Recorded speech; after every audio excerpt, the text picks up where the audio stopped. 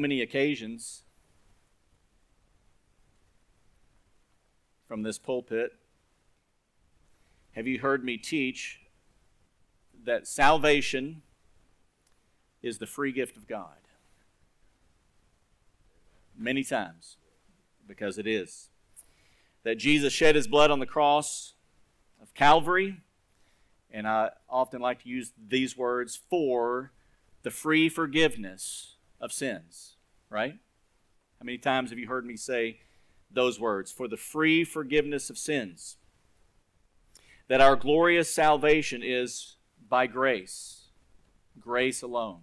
Through faith. Faith alone. Not as a result of works, so that no one could boast. Glory to God alone. How many times have we rehearsed this gospel? I mean, no doubt you've heard that countless times, and the repetition of these beautiful words of so great a salvation that we have and that we share in Christ Jesus, in whom, as we talked about last week, our very lives are hidden. Amen? It's the good news of the gospel.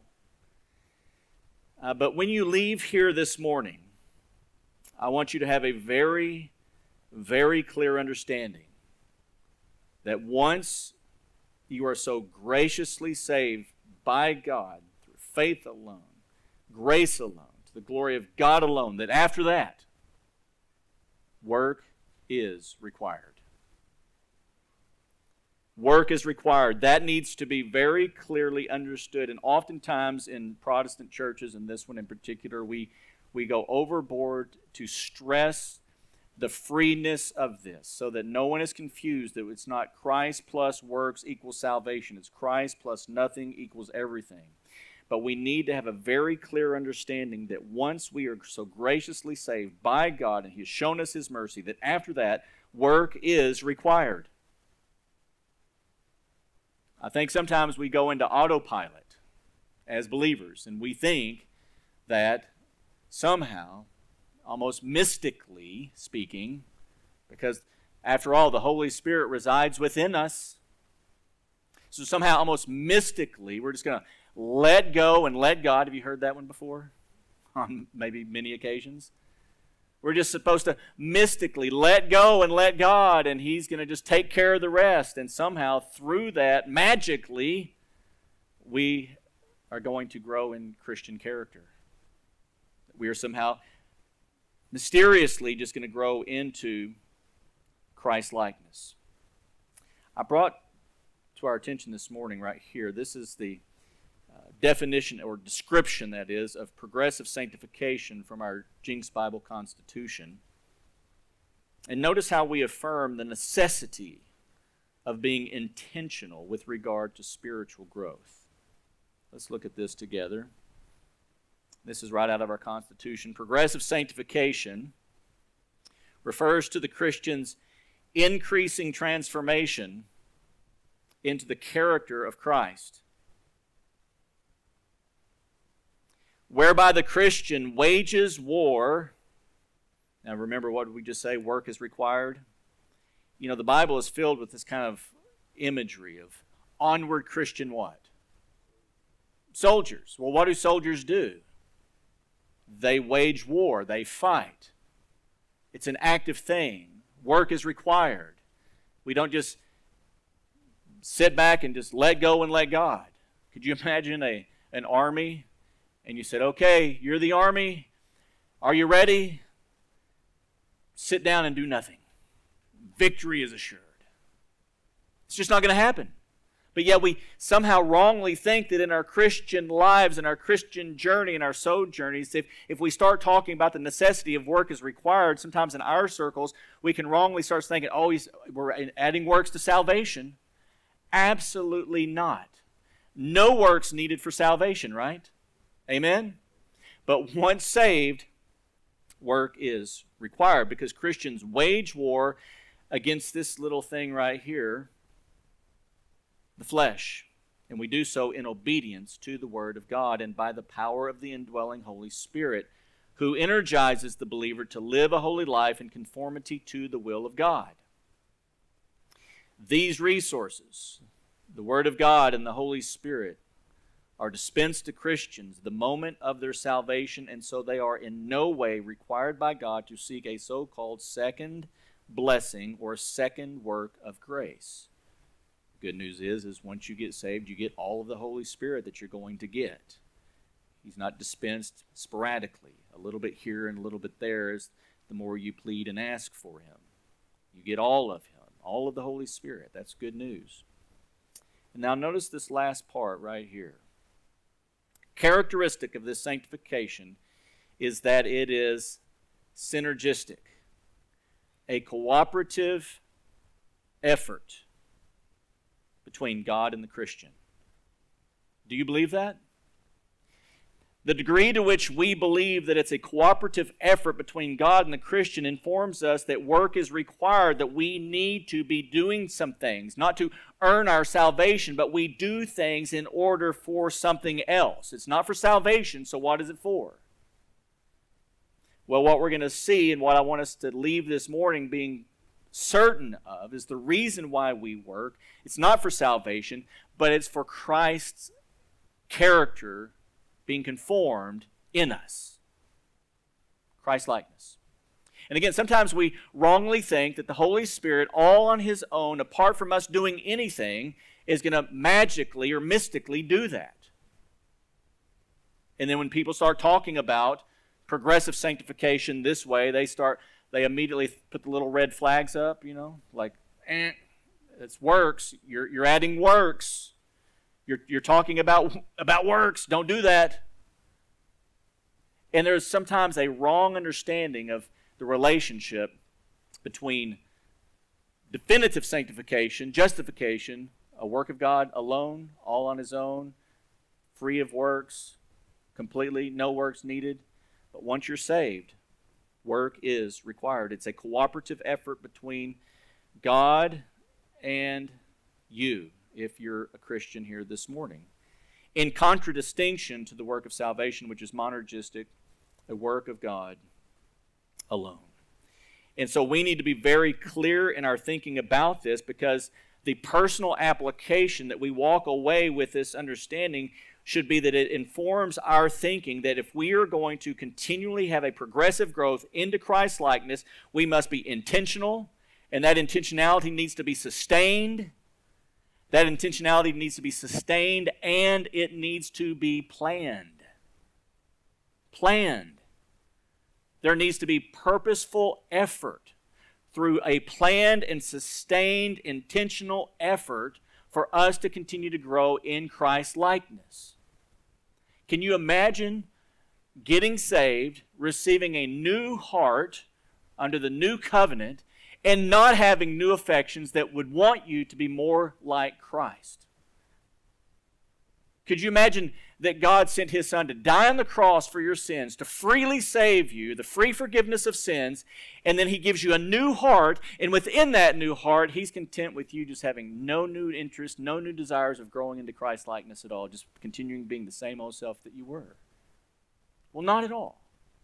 We can't imagine that, because that's not the way God has ordained it. And when we think about this rightly, we understand that what I'm talking about here this morning are things that we get to do. I like that. Anybody ever go to New Life Ranch? There was these lists of things you get to do. Sometimes people put out the thou shalt nots. So they would put out a list of things you get to do. And they turn a negative into a positive. And I think we need to kind of rearrange our thinking as we go into 2024. Remember last week? Where's your life hidden? It's hidden in Christ. And there hidden in Christ is all the treasures of wisdom and knowledge that we need and have possession of in Christ Jesus. And so we also need to put that together with the reality that we are called to be very intentional, to have a sustained plan with purposeful effort toward Christ-likeness and growth. We are not to just let go and let God. Let me tell you this, if you let go and let God and you just wait for your progressive sanctification and growth into Christ-likeness to take place, in a year from now, when 2025 comes along, and I say, how much more do you look like Christ this year than you did last year? Well, maybe I should pose it that way. How much more do you look like Christ right now than you did going into last year, this time last year? What did your intentional, sustained, planned, purposeful effort look like that brought about that increased growth into Christ-likeness and in His character over this past year that's got you where you're at today, that's going to continue to sustain you and cause you to grow more into the glorious image of Jesus Christ this year as well? You see, if we just keep showing up year after year after year, just doing our religious thing, we just go to church, we do what the denomination told us to do. And we end up just looking the same. Our spiritual lives, as a matter of fact, we might see atrophy in our spiritual lives. We might see a weakness in our spiritual lives. We might see an inability to overcome certain sin habits and patterns that wage war in our flesh. And that's why we go to war against that flesh with an intentional, sustained plan that has purposeful effort in order that we can grow in Christ-likeness. Are you following me? Okay, now, has anybody felt like they had their toes stepped on? Mine got stepped on all week long thinking about this. So welcome to my world. You just get it for 30 minutes. I got it for an entire week. The Holy Spirit encouraging me to keep pressing in, to come closer. You haven't achieved anything. Come closer. How much more are you willing to relinquish and let go of areas that you really want to have control of in your life? Over things that you really want to still have control of in your life? That you still want to kind of be a little king in your own little kingdom in your own life? He's saying, come closer. And this is for the believer who's been in the faith for 50 years, as well as for the believer who's been in the faith 1 year. The Word of God and the Spirit of God perpetually saying, come closer. You've not arrived, and you won't until glorification, when you see Him face to face. Amen? So I want you to leave this morning thinking about how you're going to have an intentional, sustained, planned, purposeful effort of growth in Christ-likeness. So come 2025, you can look back over 2024, and you can see that God has been at work in you, willing to work for His good pleasure, and He has grown you more into the image of Jesus Christ. And you look back and you see how you've been able to respond to difficulties in life, broken relationships, or deaths of loved ones, whatever it may be, come what may, and you can see how you are growing in your ability to respond in such a way that when you get cut in life, like Spurgeon said, you bleed Bible. Because you're just getting it in and you're growing in Christ's image. Listen how the Apostle Paul instructed Pastor Timothy to teach this kind of truth to the church he was pastoring there in Ephesus. This is 1 Timothy chapter 4, verses 6 through 11. He says, in pointing out these things to the brethren, now contextually you go back to the first 5 verses of chapter 4, in pointing out these things, that's what's bringing that into our context there. When you're pointing out to the brethren the need to perpetually be walking instead with Christ, and you point these things out, you will be a good servant of Christ Jesus in pointing those things out. You will thus be a good servant, Pastor Timothy, of Christ Jesus, being constantly nourished on the words of the faith and of the sound doctrine. Things that in our churches today we just don't often teach. Sound doctrine. Is there a place in the pulpit today for sound doctrine and teaching? Well, the Apostle Paul thought so, and he told Pastor Timothy that whenever he was instructing and teaching those in the church in Ephesus to constantly be nourished on the words of faith and sound doctrine, which you have been following. So it's a pattern that they have been doing, continue doing that. But have nothing, verse 7, have nothing to do with worldly fables only fit for old women. Now that's I'm not even going to comment on that one. I'll wait till Pastor Matt can explain that one in his class on 1st and 2nd Timothy, right? You can handle the old women comment. So if you have questions about the old women comment, just don't do that, okay? Whatever that is. Don't do that. Have nothing to do with worldly fables, gossips, and all that drama stuff. On the other hand, discipline yourself for the purpose of godliness. You see that? Pastor Timothy, when you're teaching sound doctrine to the church in Ephesus, I want you to continue to point certain things out. And you do this for the purpose of progressive sanctification, our continued purposeful effort in growing in Christ Jesus. And you need to teach people, Timothy, that they need to discipline themselves toward that end. Now, if you're going to discipline yourself toward that end, you have to be very intentional, right? You have to have an intentional and sustained plan towards something. This word right here comes from a Greek word that's very familiar to us. I think you've probably heard the word gymnasium, right? The Greek word is gymnasio. We get our English word gymnasium, discipline. Any of you used to ever go to gymnasiums and exercise? You know, most of the young people in here are saying, "Oh yeah, I'm still doing that," and us older guys, I remember when I did that. You know, curls for girls, and then you get your girl and you stop the curls or something, right? I mean, I see you, James. Yeah, it happens that way, right? You get your girl, you stop the curls. Yeah. Discipline yourself for godliness.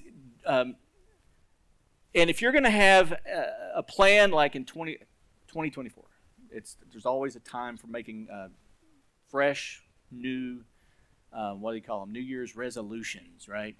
I'm gonna get back in the gym, and I'm gonna do this, and I'm gonna do that. I'm gonna get my curls going again. I'm gonna do all New Year's resolutions, right? So in order to do that, what do you have to have? You have to have intentionality. You have to have a sustained plan. Are you just going to show up at the gym and walk in and just stare at the weights and go, ha, ha, ha, feel better?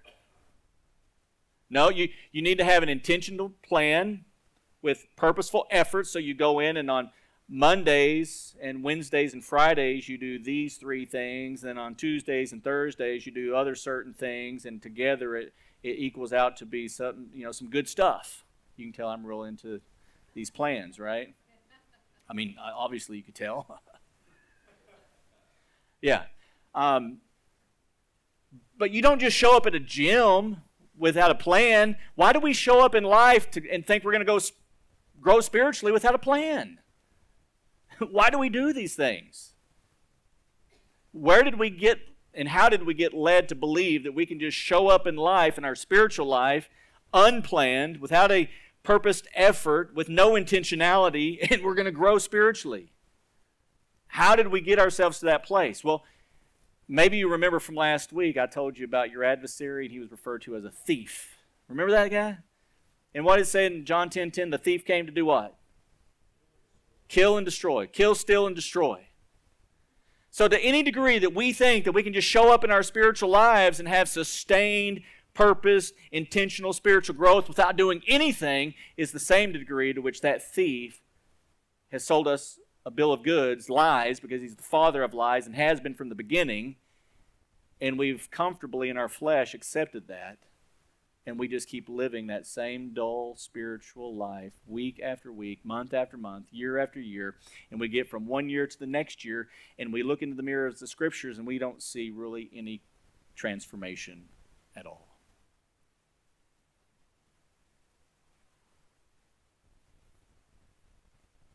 You tracking with me? We need to think differently as Christians. We need to realize we do have an adversary. We need to realize that the Word of God calls us to exercise, discipline, go to the spiritual gym for the purpose of godliness. And notice, I love this right here. There's going to be a lot of silent amens that go up. For bodily discipline is only of little profit. The industry, the finances that get poured into bodily discipline is in the billions. The Word of God says it's of little profit. Now, the word profit is here. There is profit to bodily discipline, to actually go into an actual gym and hitting some weights and getting on the treadmill. There is profit to that. But God's Word reminds us that it's of little profit. So if any of you perhaps here this morning are investing more into your bodily growth than your spiritual growth, you just need to have a little alteration in your thinking. That one is of little profit, but godliness, notice this, is profitable. There's the profit for that too, this thing in which you're to discipline yourself towards. It's profitable as well, but notice, for all things, not just curls for girls, but all things. Because once you get your girl, you have to learn to live with her when she's your wife in an understanding way for the next 55 to 60 years so that you can be the spiritual head of a home husband and help her grow into the image of Christ likeness along with yourself with, as I said, an intentional, sustained plan and purposed effort in that direction. How are you going to do that? Have you thought about that? Are you making efforts towards that? Have you put together your list for how you're going to go about getting your Bible intake in this year? Scripture memory that you know you've been wanting to memorize for a year. Oh, I'm just not good at Scripture memory. There's that same lie that's been telling you that for years and years and years and years and years. But when it comes to your favorite songs on the radio, you never once tried to memorize them, but you know them all. All of them. Songs that you haven't even heard of in the last 30 years. Some of those great 80 classics. Everybody loves the 80s classics, right? They come on the radio and bam, all of a sudden you just start singing them verbatim again. You hadn't thought about them for years. But that same familiar lie, I'm just not good at memorizing Scripture. My brain just doesn't work. It's that same thief that is, and he has stolen from you a joy that should be yours in the Lord with an understanding that you need to put forth effort. Work is required, church, and it's time that we get to work for the purpose of godliness, not for earning your salvation. And we need to understand that how to separate this from legalism. You know what legalism simply is? Sometimes we accuse of being legalistic whenever you got your verse packs and why are you being so legal? Legalism is when you're trying to do something for the express purpose of gaining more favor or God's greater love in your life. And if you think rightly about this, you understand that God loves you infinitely. He sent His Son to die for you. He showed you mercy and He freely saved you. He can love you no more. You're infinitely loved in Christ. This has nothing to do with gaining more of God's love. And it has everything to do with you growing into Christ's likeness so that you can experience more of His favor. How did Jesus say it in John 10:10? Abundant life. I came that they may have life and have it abundantly. That's what we're talking about. But if you don't have a plan for that, you're planning to not succeed. You're planning to fail. How'd you do this past year? Did you plan to succeed or did you plan to fail? Was there even a plan? We need to understand that work is required. Efforts required for continued progressive growth into Christ likeness. We therefore need to be intentional about this. We need to have sustained effort into this. We need to have a plan for it. What's your reading plan in God's Word? How are you going to get God's Word in you this year? And maybe it's just the New Testament. This year I want to read the New Testament. So what do? You read 10 verses a day. Does that sound like too much? To get the entire New Testament into you in the course of a year? Sounds like nothing at all. So maybe it's that same thief and that voice that keeps coming, I just can't do that. We've got to rise up. We've got to take dominion of this world in which we're living. Men, women, we've got to rise up as God's children and say, enough's enough. I don't want a thief stealing things that were intended for my abundance of life here with Christ Jesus and my growth into Christ Jesus likeness. I want that. Do you want that, church? Is that not the creation of new desires that God has given us, to want that? To want to be more like Christ, our beloved. It's profitable for all things, and notice, because it holds promise for the present life and also for the life to come. Put that in the balances. Weigh that in the balance. It's almost laughable. But yet the one thing that we need to purposefully gymnasium ourselves for the purpose of growing in Christ's likeness, this is how we know for a fact that there is one true adversary of God's people, and that those flaming darts are as darn effective as they are. And the only empirical data we need to know that is our own lives. So get to work. Get to work. Paul tells Timothy, it's a trustworthy statement there in verse 9, deserving full acceptance. This is from the Apostle Paul by inspiration of the Holy Spirit. This is a trustworthy statement deserving full acceptance. As God's people, we should have full acceptance of what Paul is telling Timothy to do in his teaching of doctrine to the church. Verse 10, for it is for this we labor and strive, because we have fixed our hope on the living God. Now, I think that's really what it comes down to.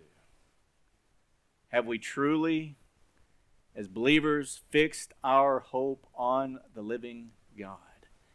Don't let the adversary wrongly make you think that there are so many other better options that you could be running after this side of heaven. Listen, what did Matthew 6:33 say? Remember when we were in Matthew 6:33 5 years ago? Seek first the kingdom of heaven and his righteousness. But did it stop there? No. And all these other things will be added unto you. God's not a killjoy. He's just saying put him first. Put his kingdom first. All these other things will be added to you. You can still have a life, things that you do and enjoy outside of that, but they're not first. He's first. Building his kingdom is first. And it's a trustworthy statement, full of acceptance. Verse 9, verse 10, it's because this is why Paul says we strive and we labor. We have our hope fixed on the living God, who is the Savior of all men, especially of believers. And then I really like this, verse 11, wrapping this up. Prescribe and teach these things. If you get an illness and you're not feeling so well, you go to your doctor. They give you an examination. Oh, well, you've got this. So they send you out to get a what? A prescription. And so when you go get your prescription, what's the purpose of taking the prescription? It's a medication that's going to help you get well. It's going to help you get better, make you feel better. It's a prescription. Paul is saying, here's like a biblical prescription on how to get better spiritually. Take this medicine. Prescribe these things. Make this prescription that you leave with the church, Timothy, on what they need to be doing, on how they're going to get better and feel better and grow more into Christ-likeness, godliness in their walk with Jesus. Prescribe and teach these things. Now, I could stop right there because that waxed pretty well, didn't it? I feel it. I feel encouraged all the more as I know the day of Christ is drawing near, to make certain that my effort is sustained, that I've got a plan for spiritual growth. Do you have a plan? Dads, do you know if you have a plan? Do you know if your wife has a plan? Do your children have plans? Hey guys, you got plans? Hit me up at lunch on what your plan is. It's tough being the pastor's kid, sitting around the front row. Yeah. A plan. I want you to leave thinking very strategically this morning as God's kids, because I want your life to flourish in Christ Jesus in 2024 like it's never flourished before. Do you? Do you want spiritual growth that badly that you'll make a plan for it? Sustainability? Be intentional? Block out other things that come crashing in trying to eat that time away. Let's do that.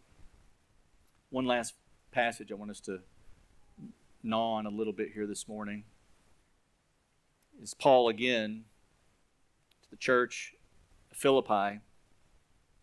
Just want to point out a few observations from this very beloved passage. Paul says some very profound things in this passage, and I think it helps balance out a little bit of what we've been saying so far from 1 Timothy. He says there in verse 12, "So then, my beloved, just as you have always obeyed, not as in my presence only, but now much more in my absence," he says, "work out your salvation with fear and trembling." Did I mention that work is required? So if you are questioning whether or not, again, that work is required, Paul is saying that it is. You need to work it out. Salvation is a free gift of God. Once you get saved, you need to work out your salvation.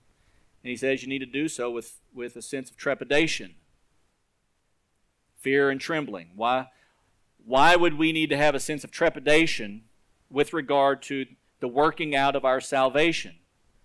Well, I think as we've just been discussing, and if we are those who have had our spiritual eyes opened, we truly understand and have perceived very well that we have a flesh and that there are temptations that come against our flesh that want to drag us back to those old idols of the heart that offer us nothing but death and gloom and discouragement.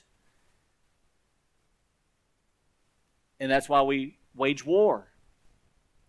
And so there's a sense of trepidation, fear and trembling that we have with us if we fail to work out our salvation. If we're to fail to have a sustained plan of success, of growing, it should cause us to have fear and trembling if we're not exercising ourselves towards godliness. Because if we're not doing that, you're not just some neutral agent floating around in some nebulous space. You're either going forward and growing in Christ's likeness, or you're going to be doing deeds in a different direction. You're going to be doing something. You're going to be bearing fruit in some fashion. You're not just sitting back on your couch watching playoff football all day long. Right? That's even in that would be a work. You get up in the morning, I don't have time for the Word, man. I'm looking forward to my playoff football games all day long, 10 hours worth. Yeah. It says a lot about our hearts and where our hearts are at.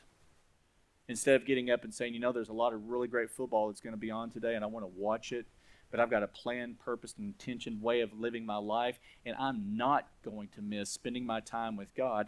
And because I have a sense of trepidation that if I don't, I have a fear and trembling that if I'm not working out my salvation, I'm going the wrong direction. And I'm going to continue to slide in that way. And my flesh is continually saying, "Feed me, Seymour."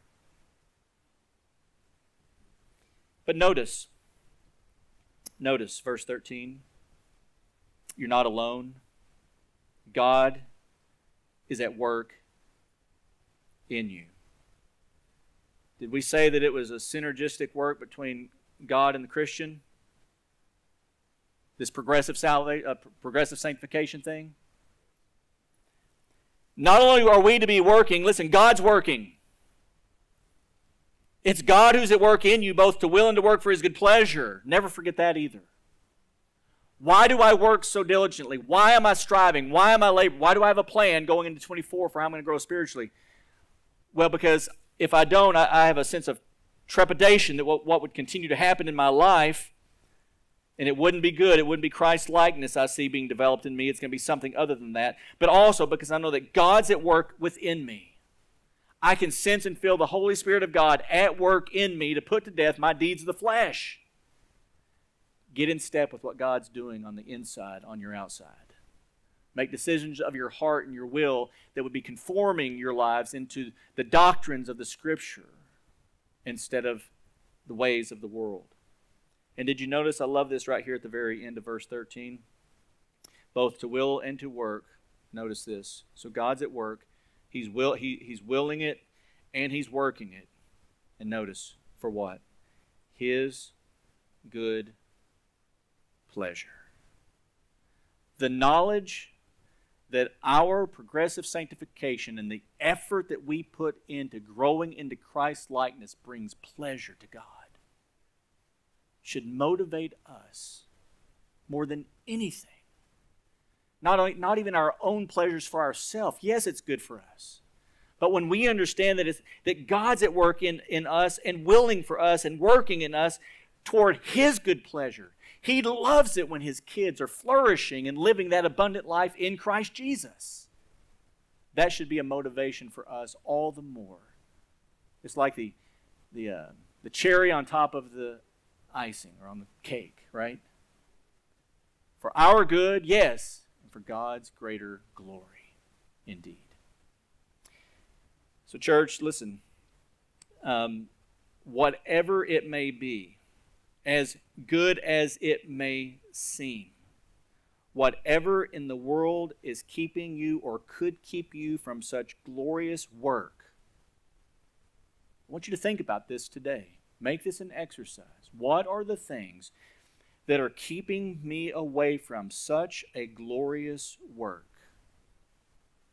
Whether it's social media, scrolling on those apps mindlessly for hours, whether it's certain forms of entertainment, etc., etc., add in your favorite, ad nauseum, okay? Just whatever that may be. Ask yourselves going into 2024 if that thing is more important than knowing that God is pleased, that it brings pleasure to God to see His children growing into the image of Jesus Christ. Which are you desiring more? More scroll time on your social media, or the knowledge that, man, I'm growing in Christ's image and God is being glorified more through my life as a result of it? Whatever is keeping you from growing in such a glorious work, I would encourage you to chop it off.